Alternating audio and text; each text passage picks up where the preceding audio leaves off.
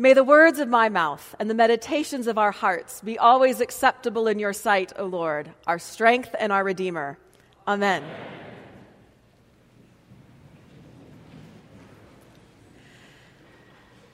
So if even your bishop can forget a prayer she has said at the beginning of every sermon for over 20 years, relax.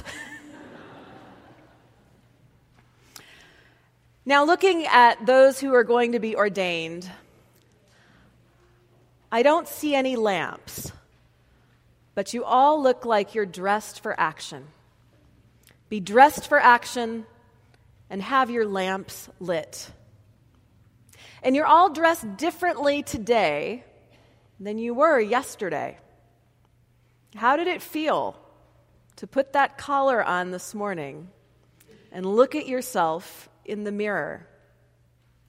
And in a moment after you've taken your vows and been ordained, you'll be putting on a stole, a symbol of the yoke of Christ. The yoke is easy and the burden is light, but it is a yoke. You are laboring. You are a servant with Jesus, our shepherd, Jesus, our leader, telling us where to go. It is around your neck, and you are listening to Christ as Christ tells you where to go. And you're not laboring alone because you are tied and yoked to every other person wearing that yoke. So you can no longer just go off on your own. We are yoked together. And wearing your collar, wearing your stole, being dressed for action is definitely not the most essential part of being ordained to the diaconate. But it's not nothing. You are now dressed for action. You are a visible sign of God's love for the world and a reminder that the face of God's love looks like your face. God still sees you as you, but the world is going to see you differently. And so it's a tangible reminder, how we're dressed, that we are called into service. And the rest of the parable reminds us that although we are the servants who are waiting for the master to come home, as soon as the master does come home, it's the master who serves. It's the master, it's Jesus who kneels at our feet to serve us who thought we were the servants, when we thought that we were the ones who were supposed to be doing the serving. And that, at its best, is what the life of ordained ministry is like.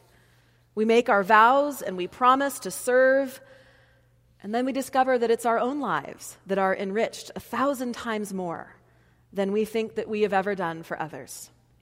We reach out to heal and find that we have been healed. We reach out to love and discover that we are the beloved.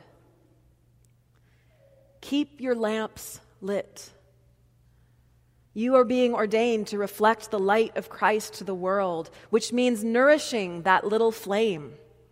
Sometimes you need to trim your wick. Sometimes you need to go out and buy more oil. Sometimes you need to borrow it from a friend. Keep your lamp lit. Eventually, it will feel normal for you to be dressed for action like you are today.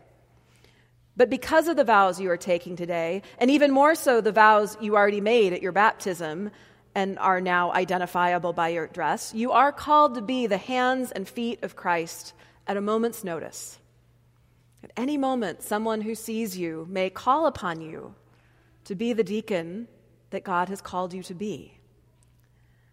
But you do not do so alone.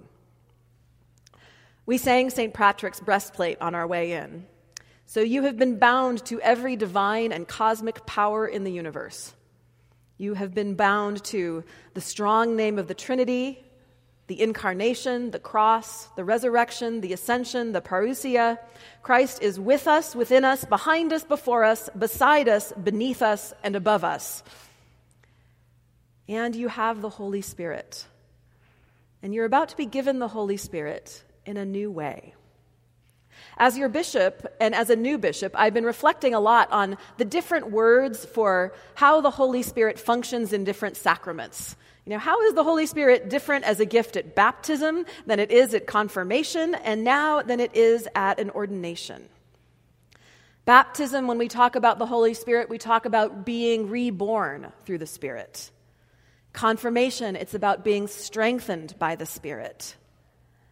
At Eucharist, the Holy Spirit descends upon the gifts and upon us. And today, what I will say for each of you in that prayer of ordination is, give your Holy Spirit to each of you. Give your Holy Spirit to Patrice, to Pam, to Caleb, to Nelson, to Devin, and to Heather. You're being given the Holy Spirit, which in a way sounds a lot more like the way that the Holy Spirit encounters Jesus at his baptism. You're being given a thing. It's a dove that's coming down to rest on your shoulder and be with you through the rest of your ministry. Now, that image of the dove coming down and resting on you is one that, over the years, I discovered a certain scientific fact that has inspired me whenever I hear the story of Christ's baptism. As those of you who will be leading congregations will learn, every year you will get to preach on the baptism of our Lord. And every year you will be looking for what makes this year different from all the other years of the baptism of our Lord. And one year, about 10 years ago, when I was preparing my sermon for the baptism of our Lord, I wasn't sure what else to say, but it was one of the years where the dove figures in the text. And I thought, well, maybe if I look up doves, I will learn something about doves that will provide some radical insight. So I Googled doves, and I discovered that doves and pigeons are the same thing. Jesus comes up out of the Jordan, and the Holy Spirit descends like a pigeon. Does not have the same resonance for my theology. But then, my now ex-husband and I started talking about that, and he pointed out that, maybe on the banks of the River Jordan, the Holy Spirit descends like a dove, but maybe on the banks of the East River, the Holy Spirit looks like a pigeon. And doesn't that tell us something about the Holy Spirit? The Holy Spirit sometimes comes to us in just rarefied, beautiful, spectacular, obvious ways. And sometimes the Holy Spirit looks like a pigeon. But when the Holy Spirit is like a pigeon, you know what it means? The Holy Spirit is ubiquitous. It is everywhere. It surrounds us. There are flocks of the Holy Spirit all around the world. And if you get to a point, as my congregation in New York did, where every time you see a pigeon, you think, there's the Holy Spirit, you will remember that the Holy Spirit is everywhere.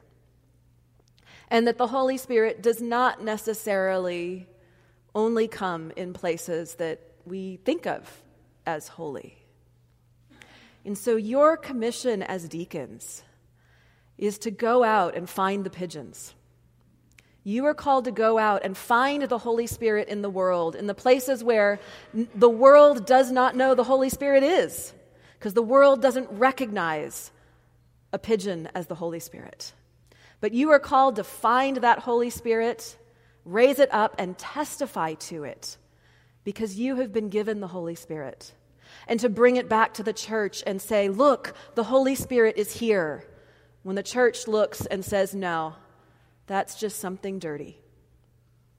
You are called to find the Holy Spirit in those places and bring those concerns to the church and testify to their holiness. Now, I am dressed for action today, too. And when I commissioned this cope from the artist who made it, she asked me if I had any animals that were special for my ministry. And I said, well, the only one I can think of is a pigeon, but you wouldn't want to put that on a cope.